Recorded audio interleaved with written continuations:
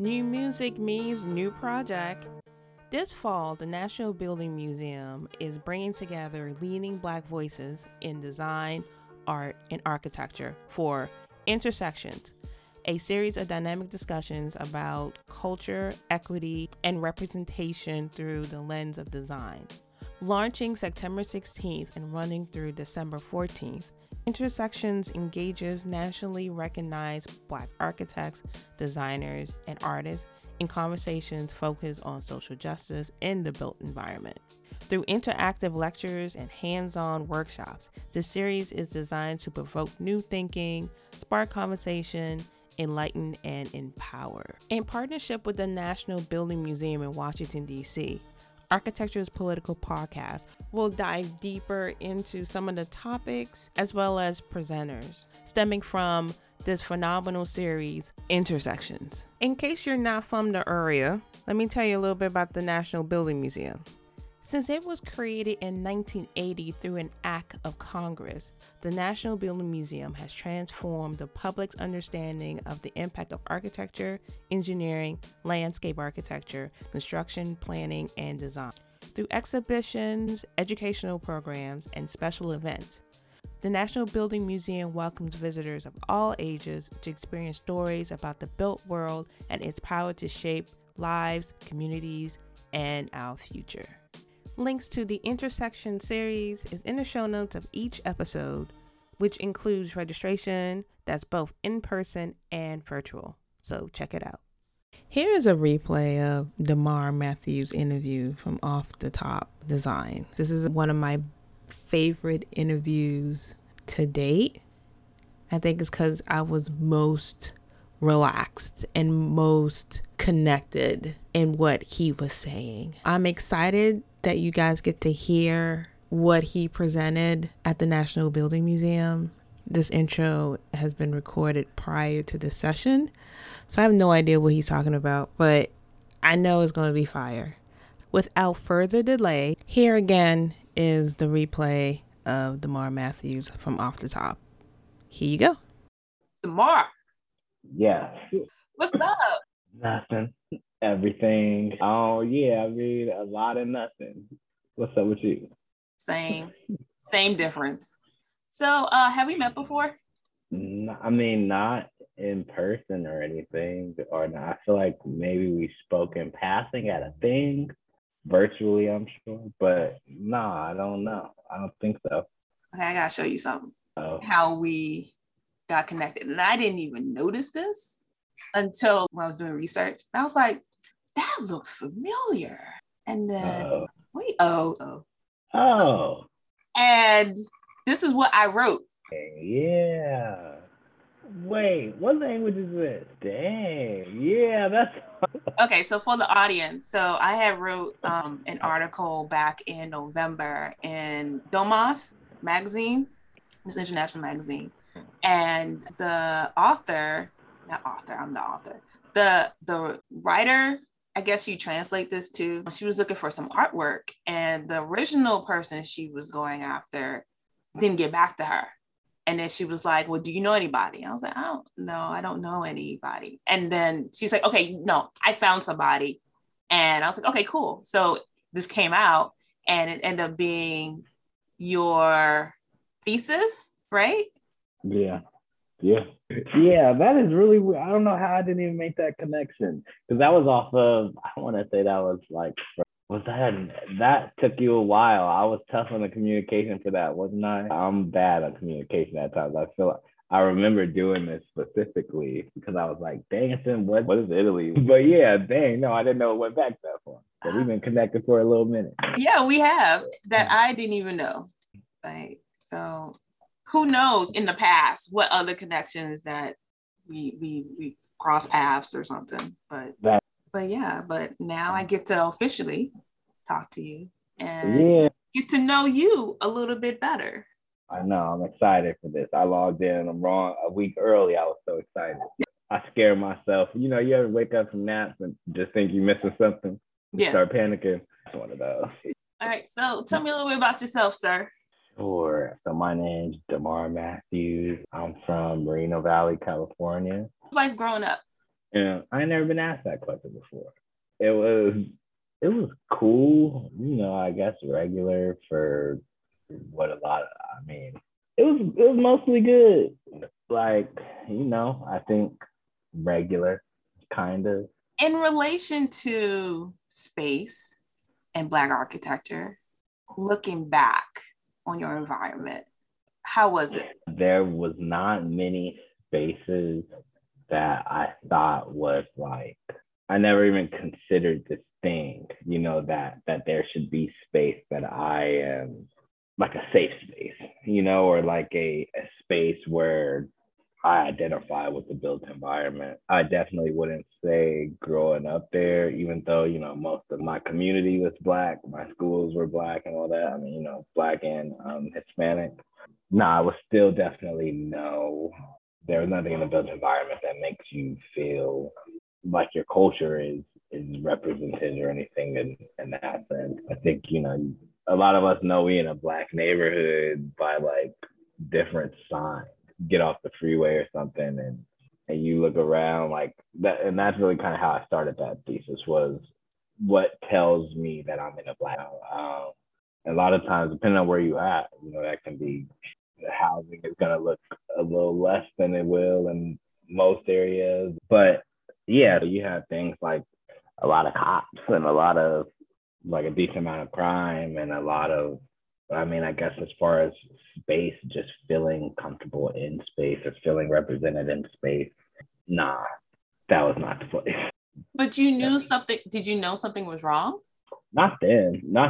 I would say, when I was Moreno Valley, like an hour outside of LA. So, nah, I didn't notice anything was wrong, but I knew personally that there was like something with the scale that I didn't like, which of course I wouldn't even, I barely learned what scale was 4 years ago.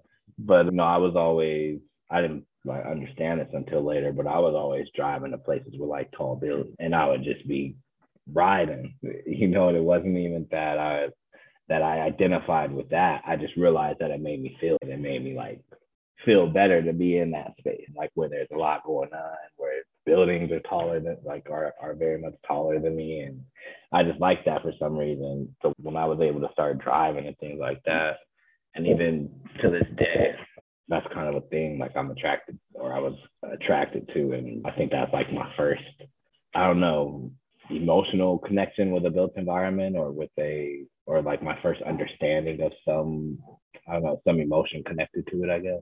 So was it the height? It was like skyscrapers and it was because it was different. Yeah, that's what it was. I stayed.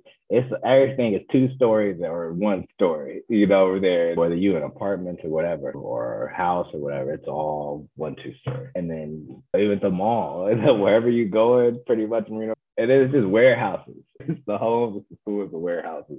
But yeah, so I guess it was just to see buildings look different. Like in a lot of the homes there, Moreno Valley really only got like highly populated probably like 50 years ago, 60 years ago or something. Yeah, 50 years ago, maybe even 30 years ago.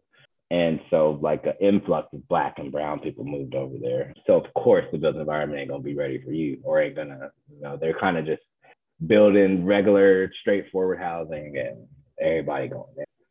I think now it just would seem so exciting to see lights on a building and to see it have like characteristics and to not just be this stucco rectangle. What got you into architecture? At what point that you wanted to study? Was it undergrad or? Late, past undergrad. I really didn't know about the profession, or I didn't know of it as a profession until I was I mean, probably like 21, I was like, oh, that's a thing. But I didn't know, I was already too far gone. I'm first generation college too. I'm like in my 3rd year and found out that it's like a thing. But my major when I was at Lincoln, I was just trying to figure out how to make money. So I majored in bio and religion. And then once I graduated and was working in the field and hated life, then I was like, I gotta figure something else out. And then I went and I was in the medical field for the most part, and maybe like 2-3 years after undergrad, I just had to, I probably spent like six months to a year just researching something that I thought I would be happy doing. and like buildings and design kind of kept staying for some reason in my head. Because I was into art in different forms of creativity, I guess, but I didn't know anything that you could do to actually make money and be happy, I guess. So yeah, I'm really only probably 5 years, 6 years into architecture at the most. And I really just, I don't know how I discovered it. I'm more so, it's a heavy thing of meditating during that time when I was hating my job. And I found this TED talk, and it was about this doctor who went to Africa, and he was helping build a hospital in Africa. And he was showing how the things that he knew from America were helping impact all these design decisions that they were making at the hospital that he was building. And so then the dude like quits medicine and becomes an architect. I'm so inspired by just watching this 12-minute TED talk. And after that, a few years later, here I am. You realize that's all a lie. Yeah, that must be architecture in Africa. Yeah, like I should have went to Africa. So what made you come back to the West Coast? You were on the East Coast for a little bit, and you were like, let me get the hell out of here. I miss my beach and sun. And it was cold. But I stayed there for, I only went to the East Coast to go to school at Lincoln University, the first HBCU. I was just tired of the cold, really, and I wanted to be close to my family, my mom and my sister, my nieces all out here. And that's where I ended up going to Woodbury. I was working. So yeah, that part of the story is less interesting. I was really just trying to get back closer to family. I ain't got no family out there, so I was just there alone most of the time. Okay, so you're back home. How was the architecture school there? At Woodbury? It's a good school. I mean, they have like a very small, student to faculty ratio, where you can have a studio and maybe there's between like 10 and 20 students in there. So it's nice, you can have a 30-minute conversation one-on-one with the professor about an idea once you're able to formulate an idea. But yeah, I think that those things like that, and most of the professors, it's pretty cool. I can't complain too much. I had like good and bad, like every student. But yeah, I mean, I was suggested or recommended to other students. First there, right? Yeah, like it's weird diverse. I know that they kind of say that they're like the most diverse architecture school or something, but it's more so I guess it's more than most of the other architecture schools, but it's not like, when I think diversity, I think I'm gonna see everybody at the table. It ain't everybody at the table still. It wasn't no other Black grad students in my class or in my 3 years of grad school. Probably like 2 or 3, between like 2 and 7 undergrad Black students. So yeah, it's like diverse for some, if that makes sense. Yeah. So how did you connect with Janine? And Janine is, for everybody knows, she's a community activist. Out of Watts. So I connected with her really during my senior year as I was approaching my thesis. And it was probably like the first day of the semester. I already knew what I was interested in. It had kind of been bubbling over the summer. And I had a professor named Michael Pinto. And I was just explaining to him, I was kind of excited about the idea. And so I'm really just looking for somebody to listen to me. And so he was listening, and he pointed me in her direction and gave me like a formal introduction. And maybe like 2-3 days later, we were on her site in Watts next to the towers. And she's just like, you do your project here on the land. You take the land and blah, blah, blah. But so it was really just an organic kind of meeting, and it was nice, So now we are partnered up on trying to develop that land with her down in Watts and her property. We're just doing like fundraising and frustrating thing of that. But yeah, that's how I met Mr. Nate.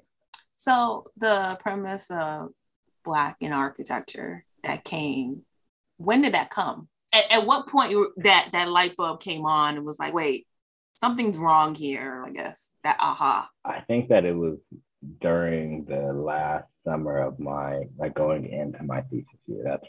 That's when I kind of started to put that together. And it was more so had to do with, as I'm going into the thesis, they put this weight on thesis in architecture. If you don't do the right thesis, or if you do the right thesis, this can be the work you do your whole life. And I was stressed out by that thought. And I'm like, man, I don't want to just choose. I'm watching my classmates like go through these theses that just don't seem or feel important to me, or feel like it's something different or really interesting or be passionate about. I will watch people kind of hop through these theses. And I'm like, I know that I can't do that, because coming in to grad or into architecture school, I was the worst student. Not because of like a bad work ethic, I just didn't know anything. My classmates. So I knew that I would have to kind of have something that I'm just going to stick on. And so as I go into that final year, I'm thinking of the Black aesthetics. I'm thinking of like, I guess I was just realizing, okay, if I go down this path, whatever I do, I guess I was afraid to work on another thing all my life that I just wouldn't have real passion about. But the idea kind of formed around that thought where I was saying, okay, what projects have I done that I could see myself doing? What type of work? And it was nothing that I had done, and I'm like, why? And I realized like none of my projects were in Black neighborhoods. None of my precedents that I was ever shown was in a Black neighborhood or by a Black architect. And I just felt like I was being trained to help other people's neighborhoods and to design for other people based off of their aesthetic. When my neighborhood don't got no aesthetic that's like, it don't. There's no identity. Yeah, like in the built environment.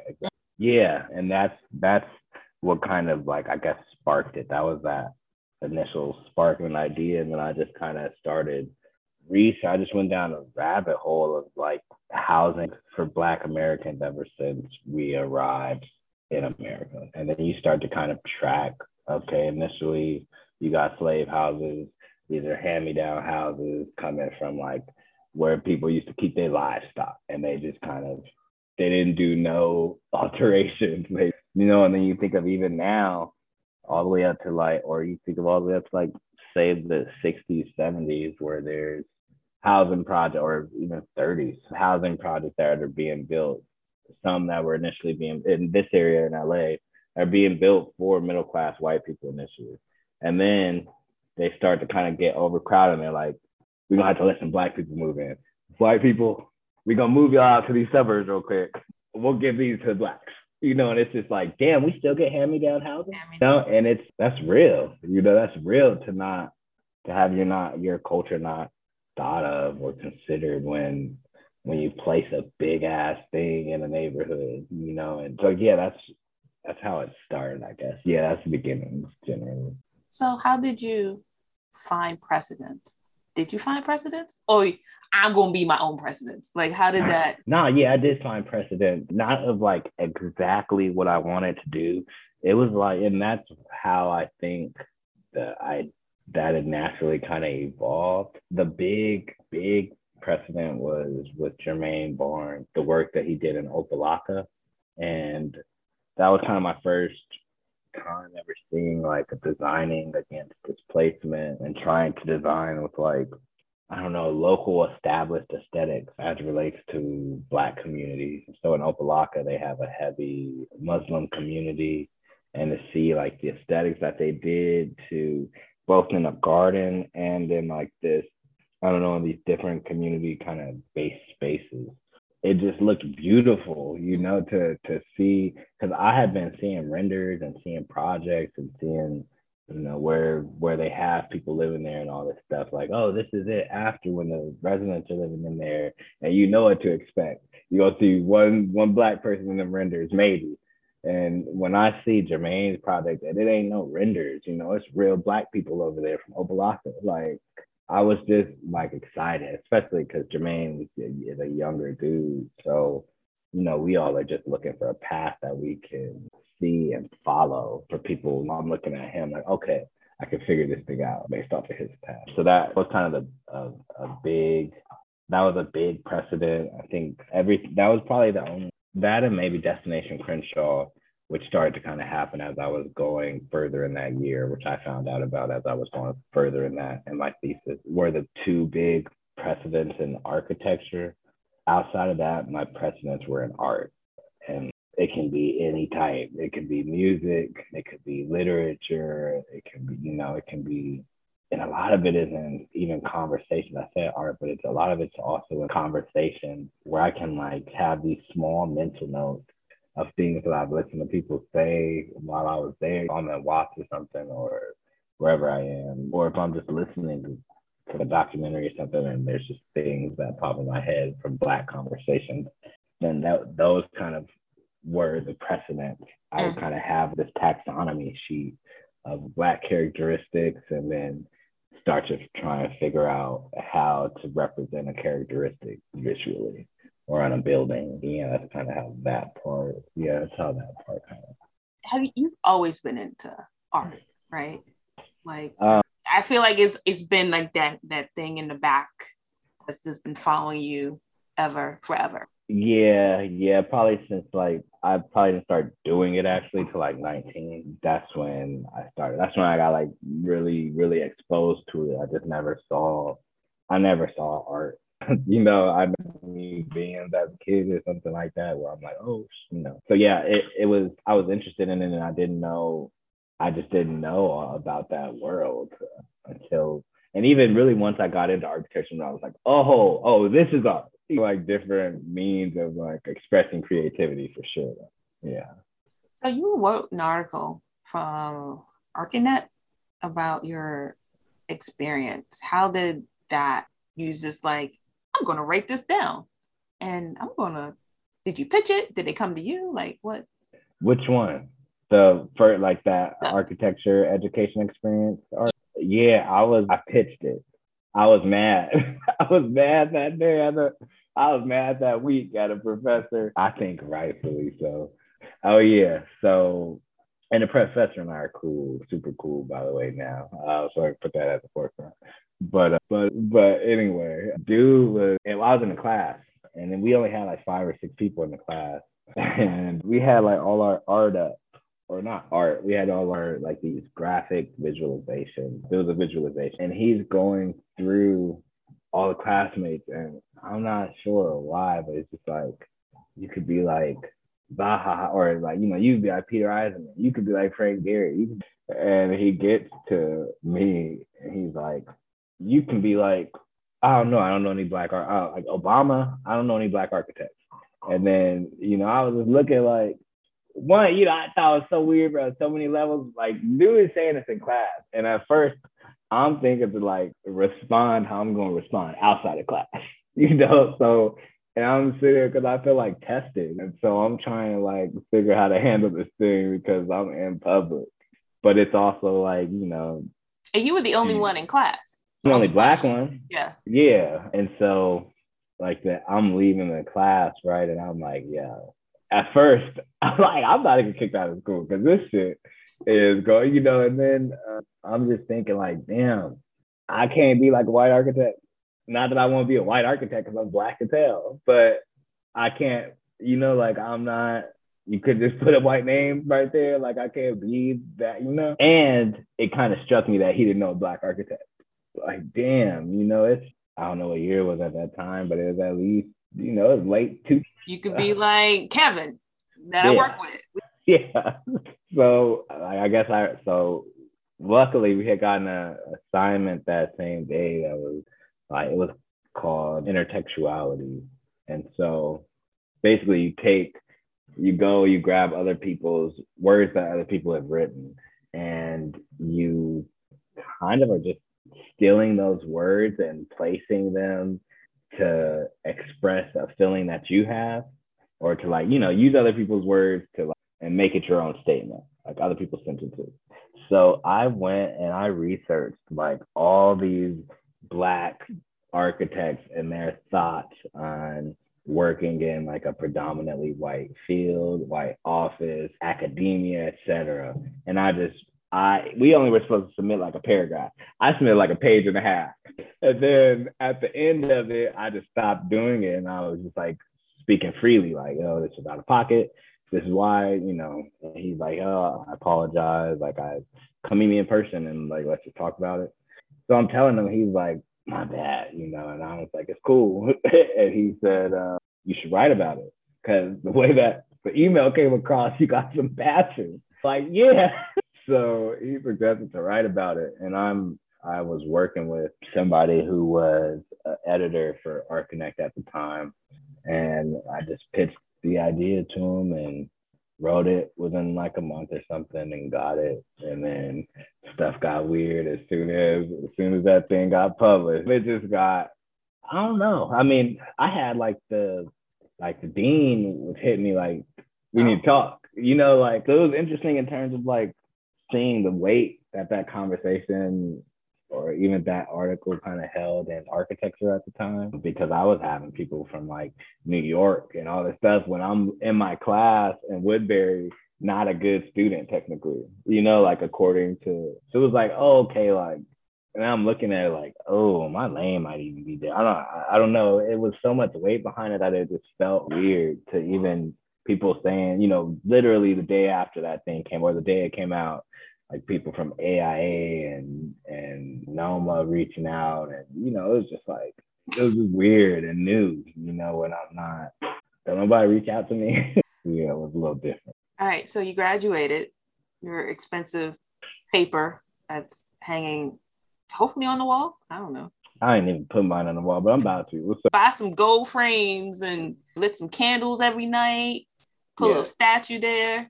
Yes, but yes, I graduated, thank God, last year, right after COVID hit. And now I've just been full-time in the architecture world with my own design studio off top, which I pretty much started as school was ending. And luckily it's been like my full-time thing ever since, but also been, so, there's been, of course, the work that has come along with that, which kind of started in like residential with a lot of ADUs, and now it's going up to offices and parks and community centers and large scale redevelopments quickly. The scale's changing very quickly. So let's go back a little bit. How'd you come with the name, the title?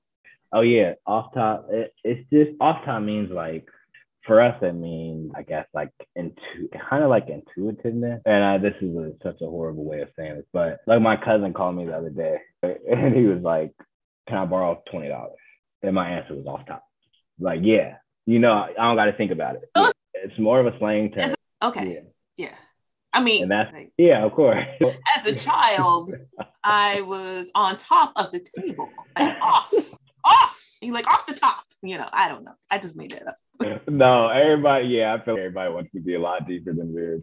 It ain't deep at all. It is really just, what I really wanted was something that, I don't know, you think of architecture school and it's random or something without a real purpose. They just reject. Architecture just rejects that. We don't. Intuitiveness, show us where you got that shape. Let me see it from your early phase and let me see how it's changed to this. Mm-hmm. It's like sometimes you can go and see something and it's mental, I don't know, it's all here. And I just like that. That's how sometimes, people say like, oh, our first idea is probably not the best one. Sometimes it's the best one. Sometimes you just did trash. Just wasted all that time. You could have been developing the first thought. You wasted all your time doing that.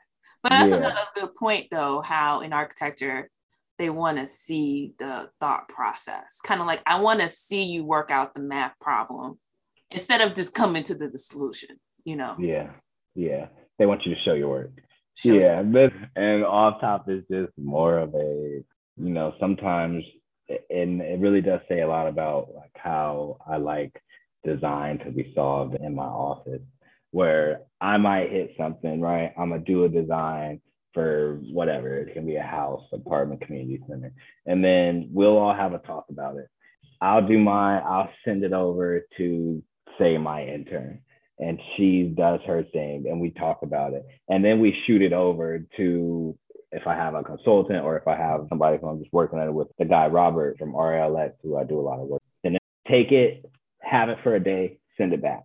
You know, don't think too much about this thing in that sense. Be free in how you express yourself and how you see and feel this, because sometimes those things are hard to, I don't know, it's hard to show some of those things, especially with the ideas. I don't know. Well, I think sometimes, you know what I think it is? I think for in art, and this might go against my point, I guess, but I feel like it's more important to show it in this, like through this unearthing of Black aesthetic, or this Black architecture. While we're trying to develop it, I think that for us to be able to show, and not like it needs to show in super crazy amount of diagrammatic detail, but show these Black influences that are inspiring. Whether it's like, I get inspired by like a dice game, you know, and I can see people shooting craps and understand that when I was in high school shooting craps, in my school, we are creating space. And it's like, damn, that's a whole different thought of how we use space, or what we do with the built environment when it doesn't suit us, or when we need to use it for something else. It's like open building in a sense, but it's sustainable. I have a girlfriend, and she's always said the best sustainable building is a used one. I always keep that in my mind. And the thought of sustainability the white way versus globally. Back in the day, you have clotheslines to dry your clothes. But then some way, somehow, it became like, ew, this is ugly, this is tacky. We're going to create all these like stupid little laws where you don't hang your clothes outside. You have to use this dryer that sets up energy, produces more heat, versus just letting nature just dry your clothes. Yeah. In other countries, how they just use the resources that they have. Us, we use resources like during slave time, we ate pig intestines, you know, and then all of a sudden we have hot dogs. Like, how did that happen? So, yeah. I mean, that's exactly it. That's exactly what I'm talking about, you know, and I don't know, I even think of like, say, are you familiar with like Crenshaw District? Nothing. Out here? Wow. Okay. So Crenshaw District is in South Central. It's like the heart of South Central, like one of them there in Watts. But anyway, Crenshaw District would have like these, and there's a few out here. There's even another one in Compton, like Sunday Car Club. But basically you'll go and you can be down Crenshaw. It's 200-300 lowriders, right? And all these Black people, just like what you were seeing like Boys in the Hood or something before. Mm-hmm. But it's where now they are in cars outside, and they made it like it's a living room. The car is treated as the house in this sense. And they went and shifted the whole space of a street. You know, Crenshaw, like one of the longest streets in LA, and they go and can take up 3-4 blocks because they're making like this active damn near block party or something. You know, it's you can go, you are visiting people through their cars. You're experiencing, like you're being welcomed into somebody's world when you see and step into somebody's car. And like, I don't know, you know, and it's a subculture. You know, the lowrider world is a subculture. It's just all these, I don't know, these thoughts around that. Like, how do you, this space for sure wasn't meant for you to just sit. You know, like they didn't make that space for lowriders. Lowrider took the space. And it's like, I don't know, even that idea of like this guerrilla shit where the cops end up, they want to come, they think that they can have a plan for how they're going to deal with it. It don't matter. Like, they're going to be there every Sunday. Mm-hmm. You could try to chase them out, but you just ultimately are going to be dealing with this forever. And it's like the cops accept it to some sense, you know, like sometimes you get one who's going to like trip crazier than the next one. But I don't know, like these things I feel like show so much power to be able to take space. That's what we're doing right now. We're fighting for space in the built environment. And, you know, and I think like these are those are the things that inspire me, like these sort of movements, you know, or even like, so I'm just super inspired by those ideas or style of ideas. Your business. How did you know what to do? Okay, so you like, I'm gonna start LLC. I got a name, I got a client. How did you know? Because I've always been so intimidated about being an entrepreneur because there's taxes and getting paid and paying people and like, so how'd you do it? Man, I still stress over that. I like the biggest stress is like having just one employee is like changes your whole thing, because you're like, man, I don't want to. I think of the employee like I was the employee while I'm in school or anytime literally before I graduate, where it's like, I need that check at 12:01. Give me the check. So now you're the person giving the check, but you also the person fighting the back. It's scary sometimes. I'm not gonna lie.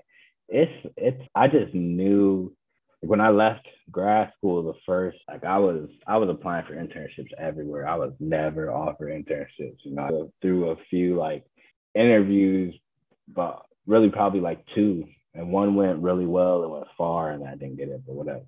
So I come out of school and I'm like, I don't know how many options I'm gonna have. I also, like when I was like 20, 21 or something like that, I caught a case, when I was at Lincoln.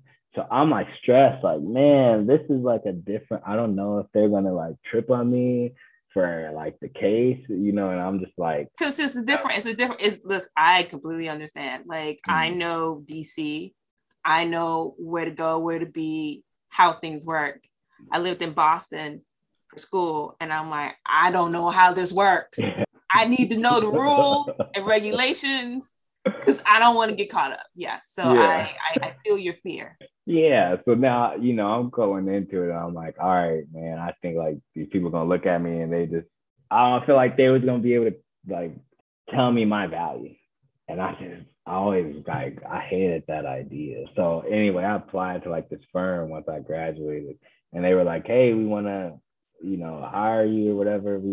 I read your work. I want to see if you need a job or something. I was like, all right, cool. Like, yeah, I'll try it. And so I went to have like the interview and stuff. They're like, look, we know you just graduated. I want to put you in as a designer, let you get real involved. You'll be doing everything.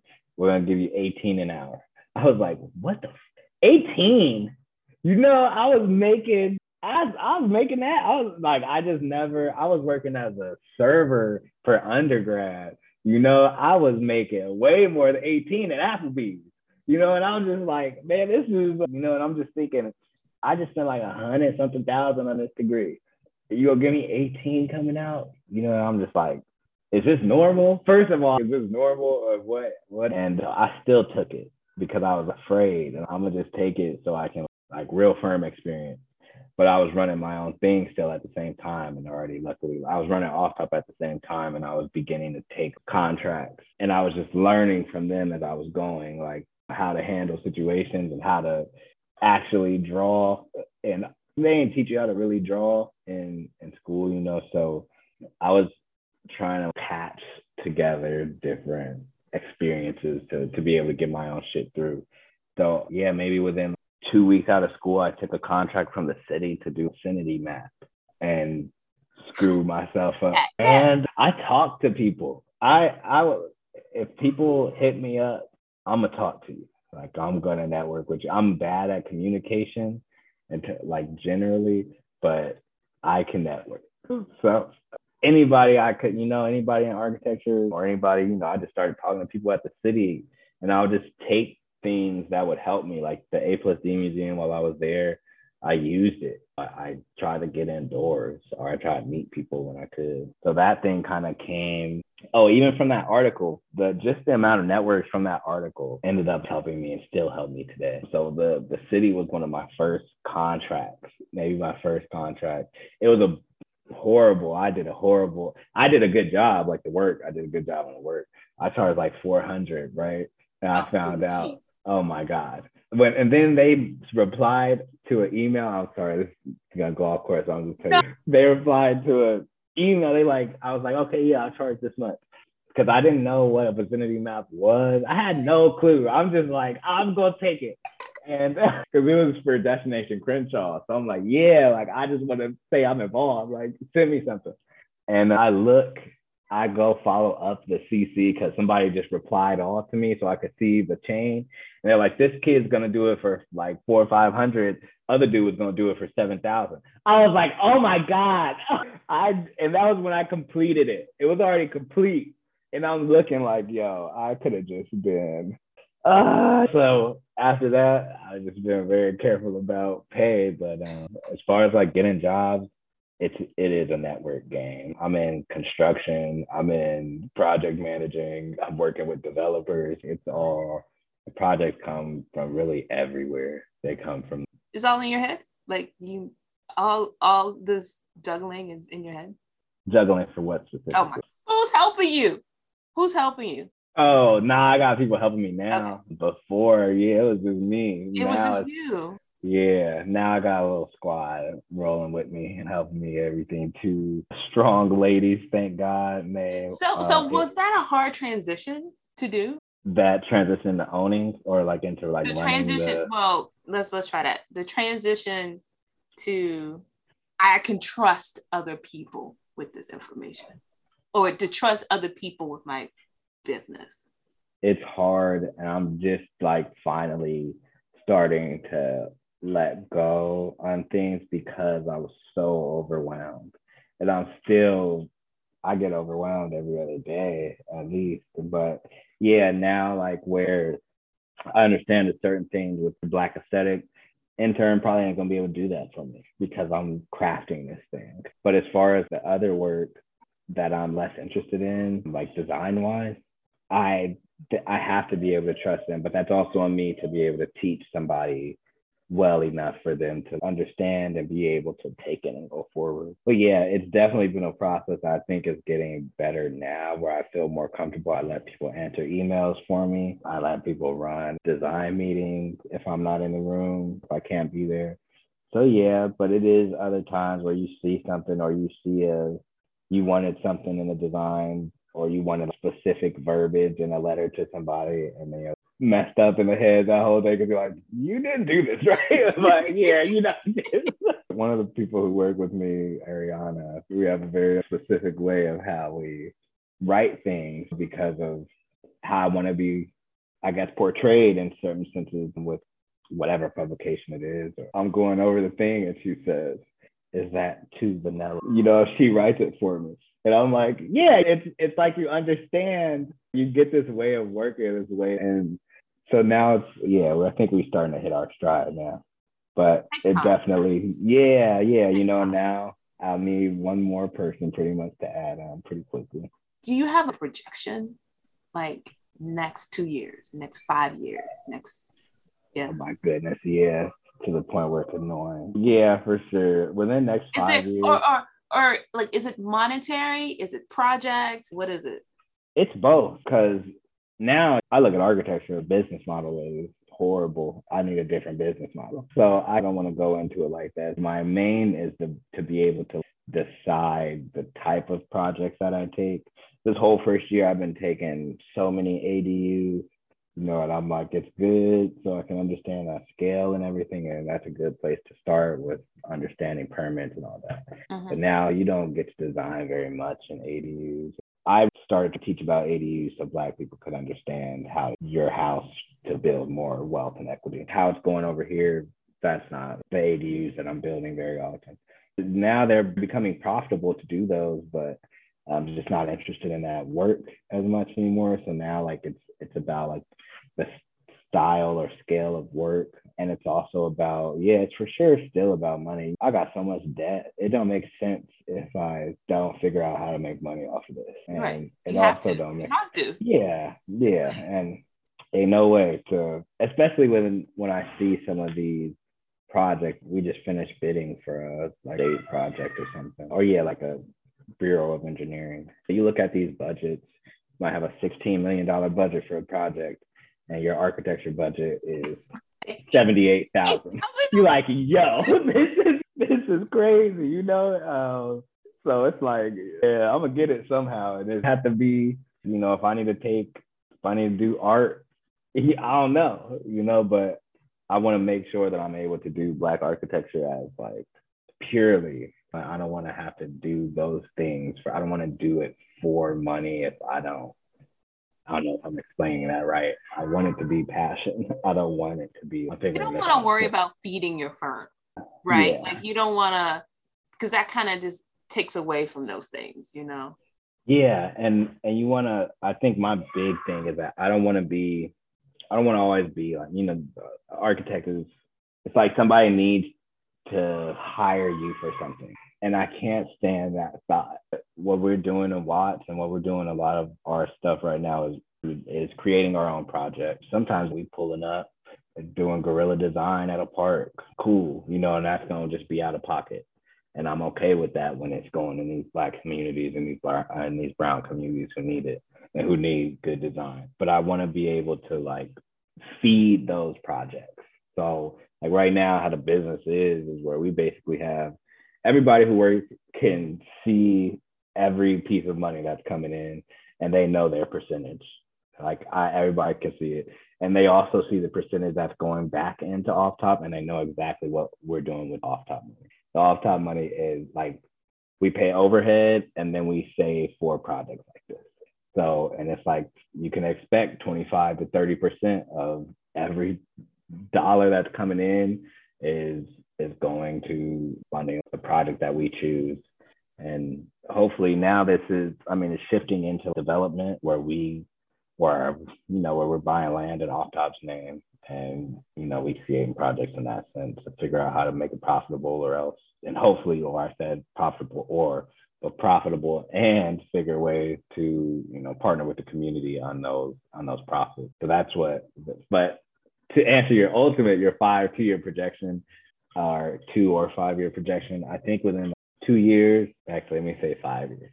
I just started teaching. I'll be starting in the fall down here in Long Beach. And I think in 5 years, I would like to be able to start the architecture program at Lincoln University, where I graduated from. We don't have an architecture program or construction or anything like that.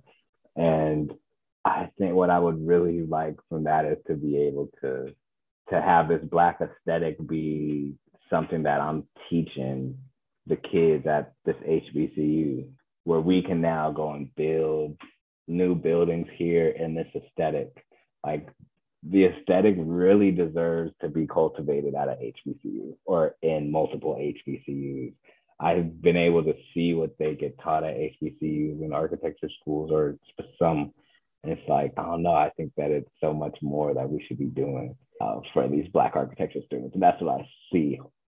So you're saying, let me get this right. So you're saying that you want to start a school, a whole brand new school, a department. Like you want to create your own department. Yeah, for sure. Oh, that's right. That's been my goal since I was in school, to think of like HBCU that is actually designed to, that's the most Black pride place you could be at an HBCU. There's so many people happy to be Black and just, I don't know, just the spirit and energy there. And I see that expressed in the architecture. And like, I just see Lincoln with like these different buildings and beside like those red brick buildings that but yeah, that's my big goal, to be able to teach it there and have everything kind of come full circle. Wow, that's huge. I don't want to say it's that fear. It's not a fear of failure, because I failed a bunch of things. It's I'm by myself. I can't put fault on my principal. I can't. It's the company's fault. It's this fault. My fault. I don't think I can. Yeah, man, that stuff hurts. When I do agree that stuff hurts. That is like a big. It's tough because I done made mistakes here where I'm like, when I see Black architects and having their own firm, it's only one.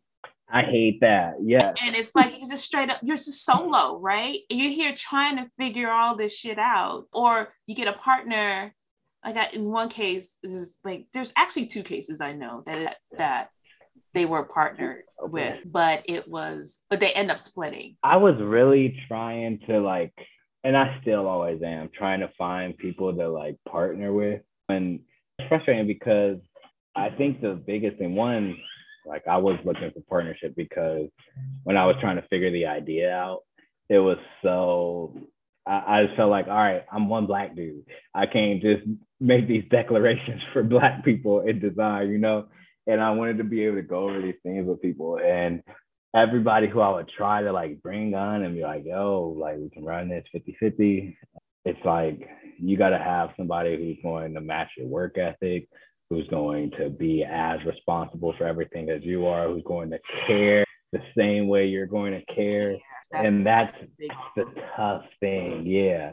If you got a deadline and you're the only one who care about that deadline, it's tough, you know? So, but I named this off top because I didn't want my name on the studio. I didn't want people to think of it as just one person. And it's tough, kind of like, I still wish that I could have a partner, and I hope that the right one comes along, or that I can train up my intern well enough to become my partner, because I would love that. I would just, you know, and it makes you have to become more accountable for yourself. And it's like, you got to check yourself so often on so many things. I hope somebody comes. I think if a woman hears this and wants to, I guess it could be a man, but I feel like right now it's me and two people who work with me are women, and they're so much smarter than me. I just feel like I should continue that trend.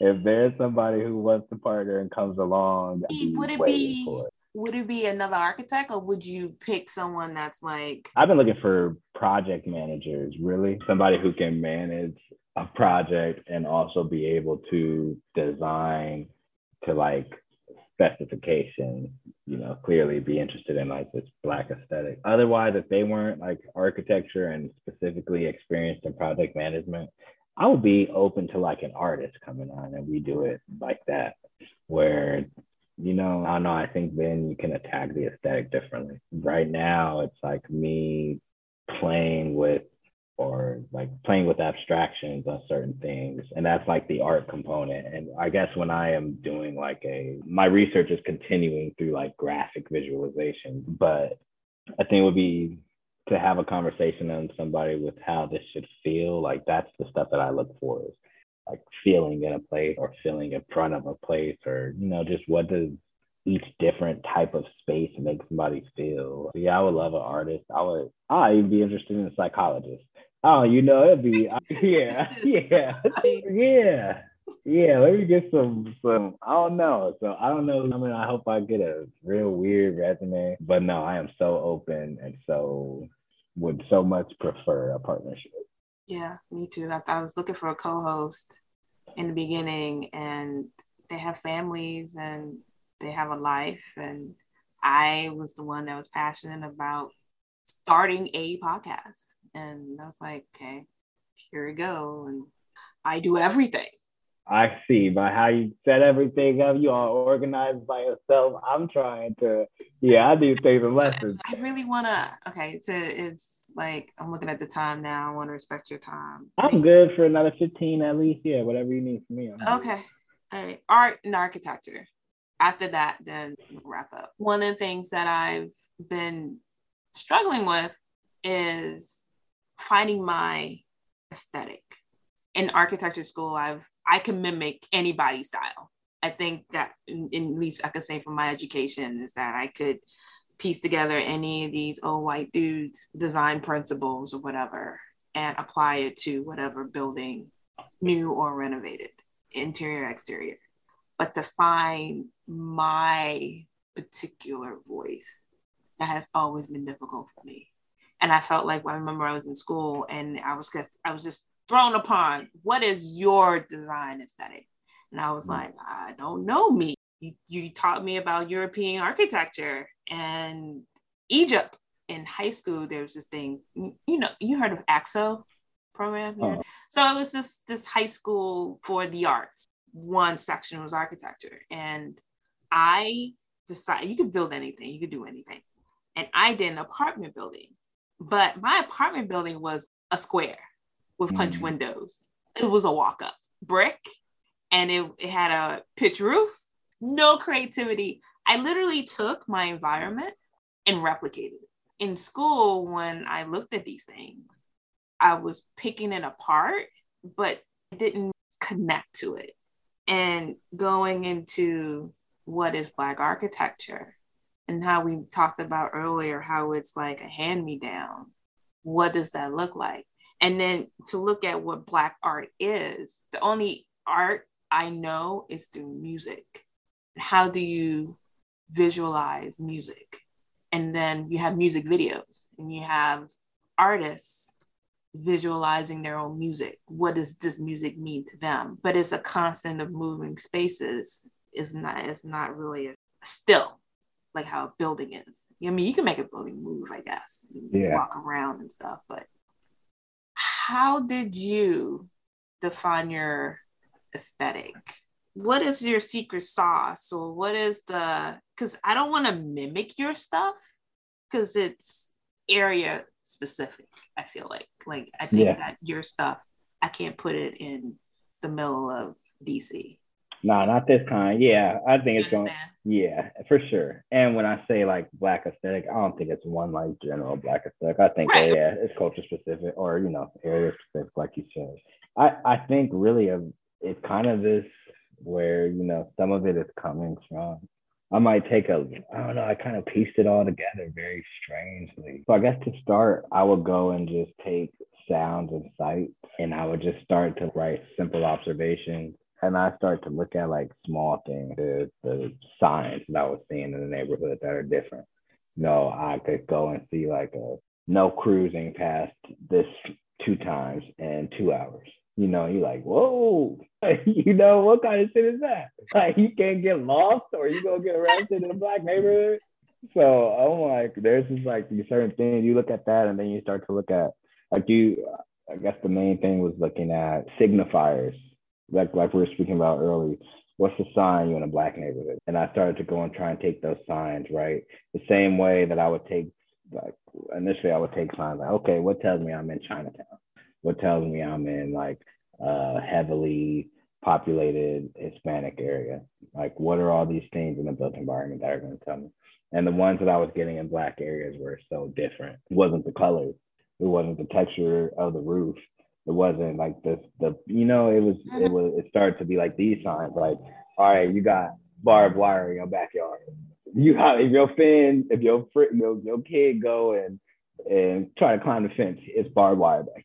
And it's like, yo, what? This, man, it really is. And then you just start to like, of course, there's a heavier police presence, which adds to that. And then there's a heavy, like, you even think of how housing projects look, how, where there's cameras everywhere, there's these big ass things on every wall of every building. I'm like, building 13, a unit, like it's just a number and a system, It really so they can be able to just identify you at like you are in a prison. I just started to realize like, damn, the Black environment, a lot of these is really prison-like. And I read this book by Rashad Shabazz. Dude was saying how, and he was speaking about Chicago and the housing projects and Black neighborhoods over there, and how a lot of these kids end up feeling like they're in a prison, and how does it affect you socially, mentally, spiritually to grow up in that, And so I started looking at it, and I ended up looking at image in terms of a picture and image of perception. And that was really the big driver behind this thing. And this Black aesthetic is really that, where I want to see if you got barbed wire or old ass chain link fence and a like bad looking vacant building behind you, how's somebody gonna feel when they come by and look at you? How's somebody gonna feel if you in another area, white picket fence, a nice ass columns on your porch, green grass, and your streets are clean? What's the perception then? It's a difference in perception. And I just felt like architecture was poorly representing Black people or Black neighborhoods. And like, I just tried to kind of figure out like where Black people being properly perceived. And it's like, it's Black art, whether that's going to be movies or poetry or TV, whatever that is, music, or just like visual art. I was interested in all of them. And I just kind of started to marry things or let things have conversations. I even started to kind of go into the thoughts of like like concept thoughts. Like if a liquor store and a Black church could have a conversation architecturally, how's that look?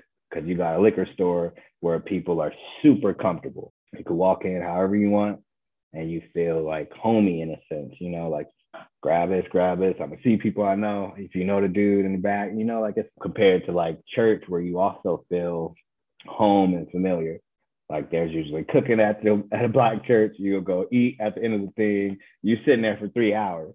They make you hug everybody. You just end up like it's a familial thing. But you don't dress how you do for a liquor store. You don't feel the same way that you do when you walk into the liquor store. You feel like holy. You feel, you know, like you shouldn't curse in here. And you know, and you're like, oh, what? Yeah, you got two different spirits, right? You got two different spirits. Very much in, but very strong. Probably not stronger anywhere in the world than in Black neighborhoods or liquor stores or churches. You know, and you think of like when you look at the building, you might see it now, the one for Watts, like that conversation of liquor store and church. But that's what I'm interested in. Like, how do you, I don't know, I think it's vibes and it's energy. And like now I'm having a little, that liquor store and church conversation will continue for like 5 years. Probably. I got another one that's like low riders and living rooms. And you look at like the juxtaposition between these things. Do you think that you're perpetuating stereotypes? I take the positive out of these stereotypes. I don't really think that, you know, and it's like watermelon cutting tables, right? It's like watermelon good as shit. You know what? Watermelon is good, you know, and it's like, dang, I remember I'm at a high school football thing. When you play football, you go down the line, everybody give you a little fruit cups, you get team meal and all this stuff. And I remember there was like oranges and watermelon. And I'm looking like, she's like, which one you want? I'm like, give me an orange. I want a watermelon. But in my head, I'm like, it's like, why do we care? Like, why, you know, it's like, you got a negative against eating a healthy fruit. And some of these things are like. It reminded me of that Dave Chappelle skit. And he was making fun of that Sunny D. And the guy opened up the refrigerator with Sunny D. He was like, do you want the purple stuff? And the Black kid like. Yeah, yes, you know. I think and actually, like, even that specific Dave Chappelle is something that I'm watching so heavy when I'm looking at like a new concept. And some of the, you know, I think that he's so smart that it's like you can play on this however he chooses to plan it, it's gonna work. Yeah. Because, you know, and I hope that goes like that with the, I don't know if I'm that smart, but I hope that. But no, I'm definitely not afraid to like deal with like a stereotype, but I would never bastardize my culture. I don't want anybody to perceive it like that at all, because that's not what it is. Right. So you have some merch? Yeah, we have some merch that we're using to raise money for the build out in Watts. So we have like t-shirts and sweaters, shorts, all designed by me, backpacks, a few little things. Yes, this is just kind of a way to figure out, you know, initially we were doing like just GoFundMe and just straightforward fundraising, but we're just trying to figure out how can we give something for fundraising so you at least have something in return. But yeah, so we do have some merch that's available on the website on offtopdesign.com. Definitely, anybody who listens, feel free to go check it out and buy something. Well, thank you so much, Damar. Thank you for having me. I appreciate it. It was a very nice conversation. It was funny. I laughed a little bit too. And you're doing well. Without a partner, you're doing well. Your podcast doing good. Yeah. You know, I got one question. Why did you want this podcast? You were saying how bad you wanted to start. It was hard, even though you were looking for like a co-host. Why were you thinking to start a podcast? Why was it so necessary for you? So Texas Political started off with some coworkers because we always talk about politics and because we're so diverse. I was like, we should start a podcast. So it was my idea. And they're like, yeah, Melissa, sure. I bought the domain name and everything, bought the website, and it just sat there. And then people left, everybody left. They, you know, went different jobs, whatever. And then it was time for me to renew. And I was like, shit, I spent all this, you know, it's not a lot of money, but, you know, you spent $10 on the domain name. So I was like, you know what, let me do this. I've always wanted to investigate where I live, why that's architecture and all that stuff. And so, you know what? I'm gonna turn into a podcast and force myself to look into myself, how I grew up, the housing project I grew up in. At the same time, talk to Black and brown people about architecture, because there's no podcast out there that talks about Black and brown people about architecture. So that's how I did it. And I went to podcast conferences and I read up on podcasts, and I had my toe into that podcast community. It ain't the whole foot, it's the pinky toe. But yeah, so I've been doing this for over a year. I started January of last year. What you think of your first year? I mean, now you a year and a half in, but what did you think of it? Well, you always hustle the first year, right? So I did one every week. I had a podcast come out around every week. And yeah. And so I was like, I ain't doing that. Yeah, that's tough. But I have a lot of coordinating. I have a backlog actually that I need to get out, spit out. But yeah, I've enjoyed it. I get to talk to people like you, and it's been therapy. We got things in like Watt. You'll be at the towers. Not that like the towers were made by it's made by like an Italian dude, Simon Rodea. But the thought of like the sacred Black space that you're in coming to Watt, and to get to the center of Watt at the towers, where like the teaching space around the towers that is Black, and I'm thinking, man, I'll see all these people come up when I'm working there or something, and see these people who clearly ain't from the area, ain't been here before. They go, pull up, they look up from just this one side of the street. If it's Black people sitting on the other side, like it's called a cultural crescent, where there's like some seating and stuff, but it's very like outdated, it ain't like that well upkept. They don't even go to the other side of the street. They get out the car, look up from the street, and they out. 5 minutes, they done came to Watts. They ain't spend no money in Watts. They didn't come to find out about this historically Black neighborhood who has been like through wild, I don't know, this is just a wild place. You should really learn about it. I'm just like, damn, people just come here and be like, I'm gonna see this Italian dude did this piece over here. It's frustrating to see like the Black space be, it's like, look what they did over here. It's like, this place has potential, and that's what, and the potential is whatever they think in their mind, not what the people have done here or what they can do for the people here. But that's the only question I have for you. Thank you again for having me. So nice to talk to you. Oh, one last thing. How did you meet Kyra? I think after that article, that first one with Arconnect, she had reached out to me on like LinkedIn or something like that. And then we just talk like every so often now. She's just a sweet person. Yeah, she is such a good person. Friendly, always trying to help. Mr. Matthews? Yeah, but get mad if I call her Miss. Yeah, I didn't like she old, but yeah, she is a great person. So I'm glad I could add you into her group now. Two great people. Yeah, thank you. Hey, listeners, I have an exciting announcement. I decided to launch a membership program for the show, where you have a chance to support me and the show directly. I love creating the show. And it means the world to me that you all tune in to keep hearing me week after week. But it takes an immense amount of time and energy to produce. I want to keep the show going, and I want to invest in its growth. And I also want you to become a partner with me in this journey. That's why I'm excited to give you a chance to officially become a supporter of the show at glow.fm/archispolly, ARCHISPOLLY, or by clicking the link in the show notes. It's quick and easy. It takes less than 30 seconds and just takes clicking a link in the show notes and using Apple or Google Pay. You don't have to create any new logins, and you can contribute as much or as little as you like. If this show is part of your day or week and you like what I'm doing, then visit glow.fm/archispolly, all one word, and support me and the show in any way you can today.